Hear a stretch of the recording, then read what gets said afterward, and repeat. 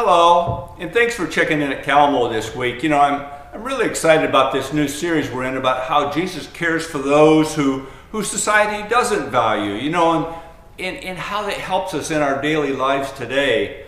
And today we're looking at how Jesus loves and helps those who face external limitations placed on them by society, be it gender, race, where you live, or whatever. So let's dig in.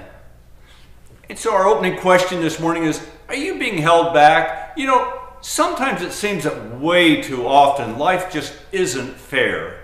A person has the interest and ability to do something like get a better job or a better education or maybe a better home or whatever, and our hopes get built up and we're getting excited at this prospect, but then there's something external, some external situation that limits our ability to live into that hope.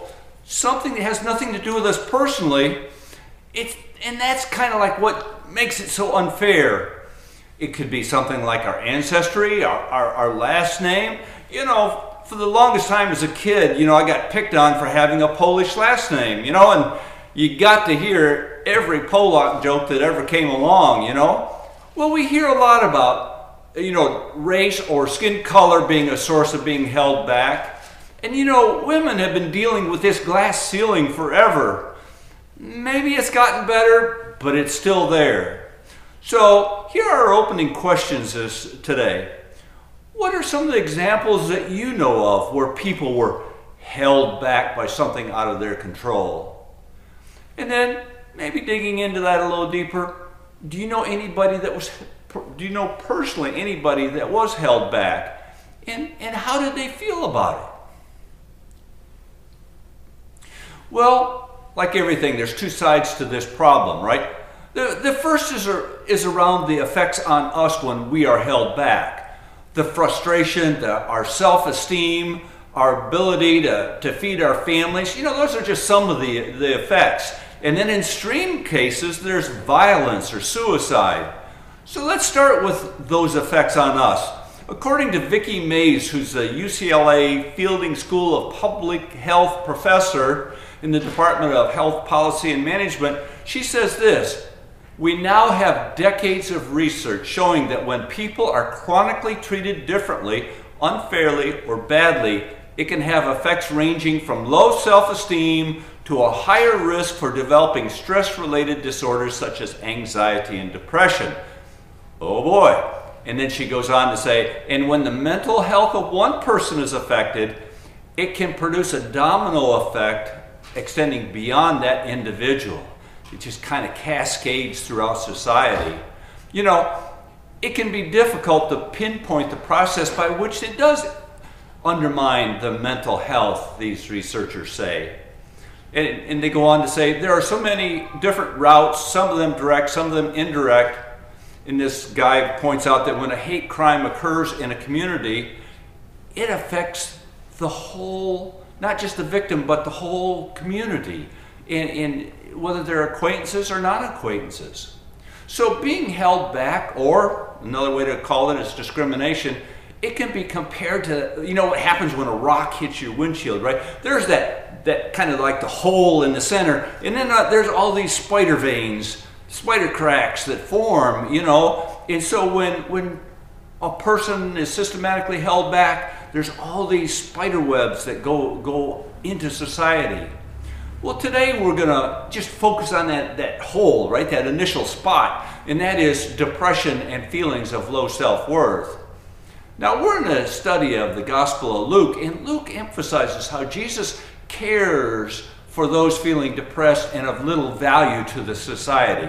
So hear these words. These words come to us from Luke chapter 7, starting at verse 11. As he approached the gate of the town, a man who died was being carried out. He was his mother's only son, and she was a widow, and with her was a large crowd from the town. When the Lord saw her, he had compassion for her and said to her, "Do not weep." And then he came forward and touched the bier, and the bearer stood still, and he said, "Young man, I say to you, rise." And the dead man sat up and began to speak, and Jesus gave him to his mother. Well, a little bit of the background behind that. You know, in that time, widows were seen by society as having little value. You know, they were just completely overlooked and bypassed, and they were literally lived in poverty. And yet Jesus saw her of great worth and felt compelled from his great compassion to act in her favor and restore her son. Now there's another story about Jesus that we see that Jesus was so moved to help those who were struggling that he would break the established rules of the time. Hear this story. This comes to us from Luke chapter 13, starting at verse 10. Now he was teaching in one of the synagogues on the Sabbath, and just then there appeared a woman with a spirit that had crippled her for 18 years. She was all bent over and quite unable to stand up straight. When Jesus saw her, he called her over and said, "Woman, you are set free from your ailment." And when he laid his hands on her, immediately she stood up straight and began praising God. But the leader of the synagogue was indignant because Jesus had cured on the Sabbath. He had worked, essentially. And the leader of the synagogue kept saying to the crowd, "Hey, there's 6 days in which work ought to be done. Come on those days and be cured, not on the Sabbath day." Well, this woman, whatever her ailment was, modern medical science would probably call it something different, but anyway, this woman would have been seen as being punished by God because she was afflicted with whatever this was, right? And so she would have been overlooked and bypassed because of that disability, because people would have seen her as being, disfavored by God. And Jesus broke rules because of his compassion. Yeah, you're not supposed to work on the Sabbath. That is God's command to us then, and not for that matter now.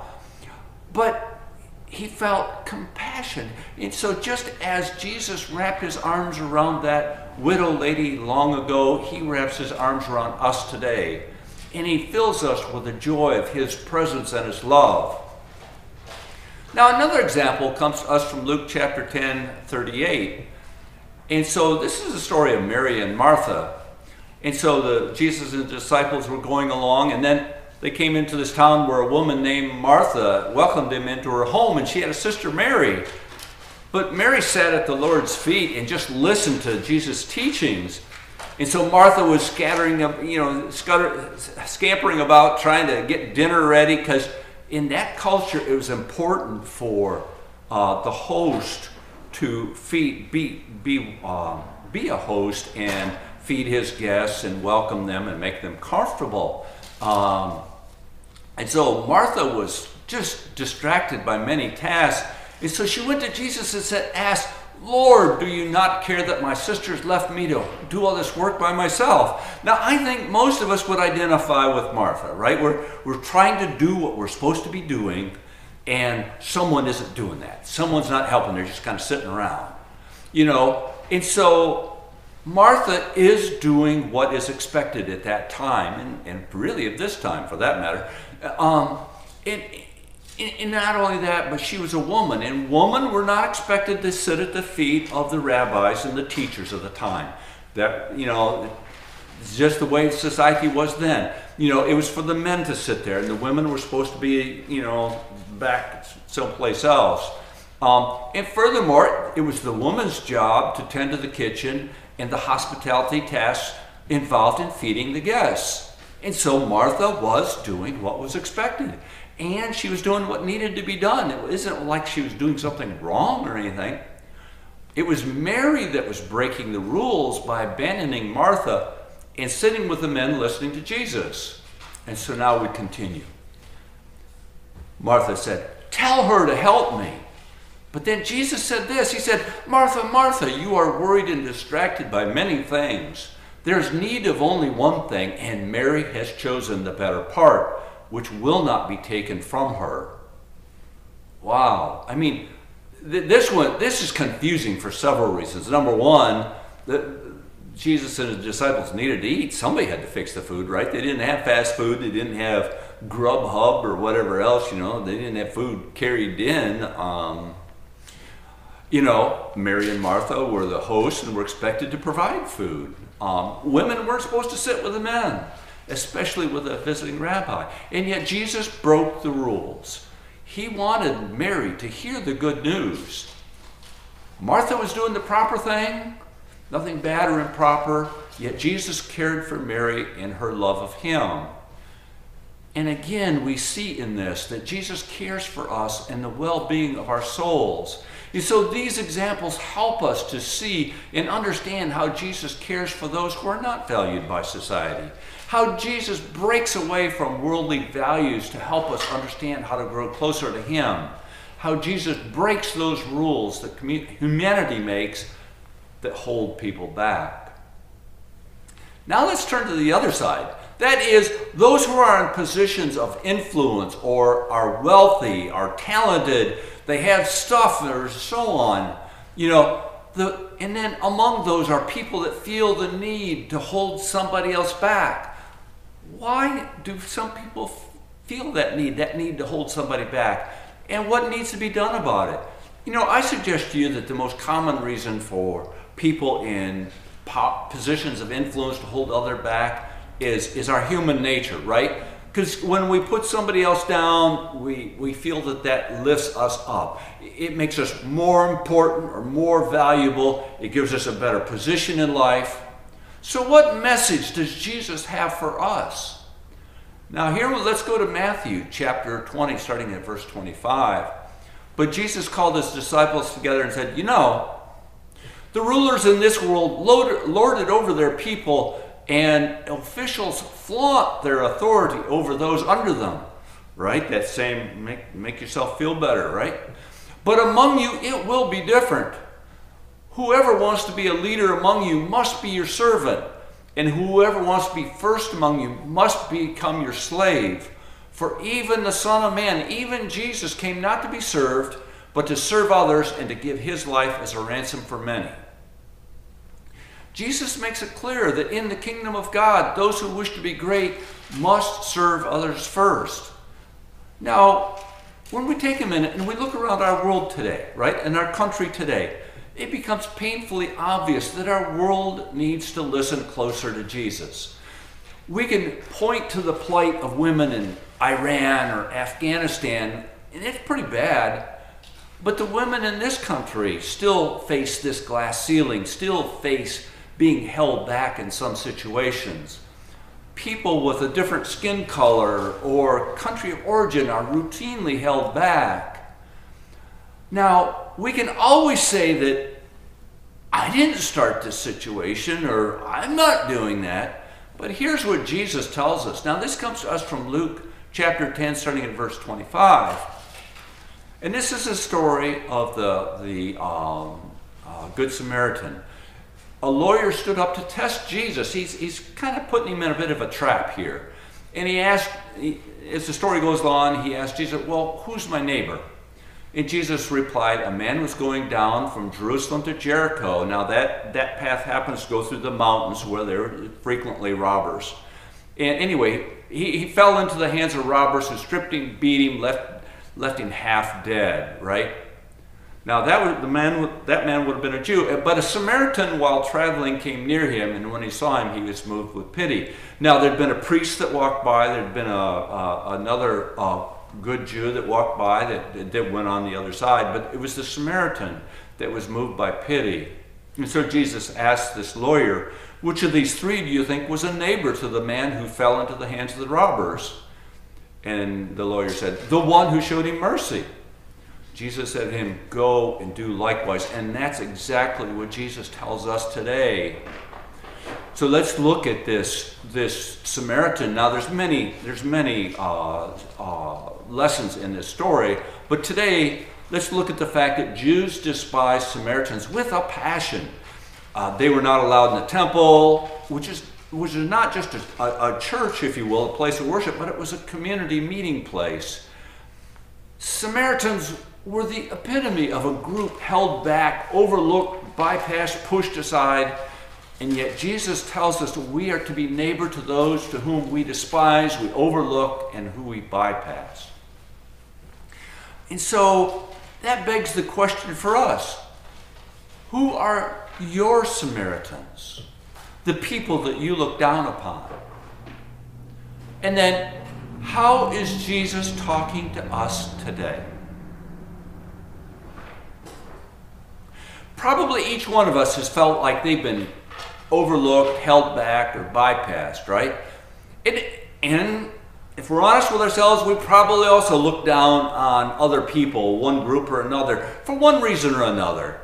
But Jesus loves each one of us. Those that are despised and overlooked and bypassed, the ones that are held back, and those that hold back others and look down on others. Jesus loves us all. But Jesus does call us to a higher standard.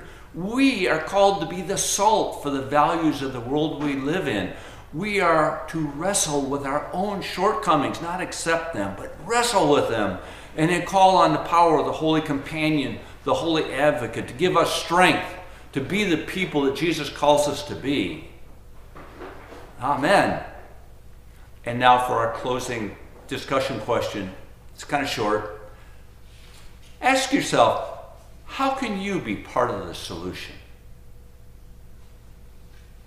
And that brings us up to our prayer challenge. Take that 5 minutes each day.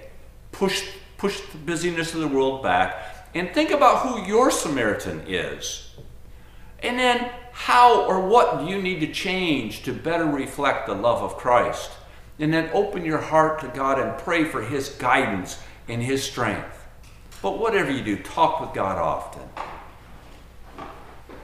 I hope that you found this message to be helpful. If you'd like some more information, please reach out. You can put a comment in the chat box for this post, or you can call or text me at 517-588-8415, or you can use the Calamo online digital connection card at calamochurch.org/connect-with-calamo.